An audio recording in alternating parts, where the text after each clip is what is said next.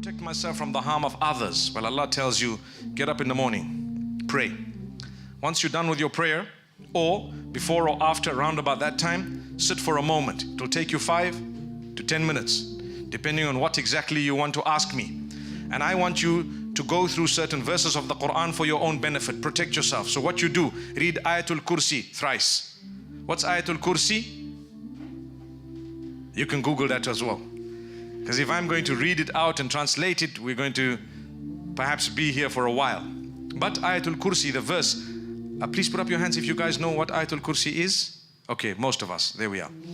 It's a verse of the Quran that is very powerful in Surah Al-Baqarah. It has in it not just the praise of Allah, but how great He is, and the protection of Allah is mentioned in that verse. If you repeat it thrice, Allah says you will be protected right up to the evening. Protected from what? Harm, jealousy, evil spells, the evil eye, and so on. Add to that the last 2 surahs of the Quran, and if you can, the last 3. So I'm going to read Qul huwallahu ahad, Qul a'udhu bi rabbil falaq, Qul a'udhu bi rabbin nas. The last 3 surahs. If I don't know them, they're very easy to memorize. I tell you what's a hack to memorize things. Do you want to hear the hack?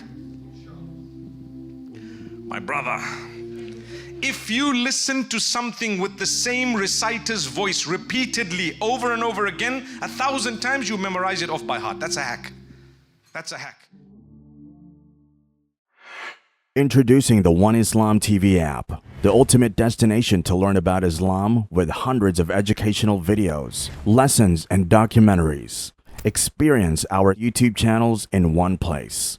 All content is music-free. Download the One Islam TV app now from the Apple or Google Play Store today.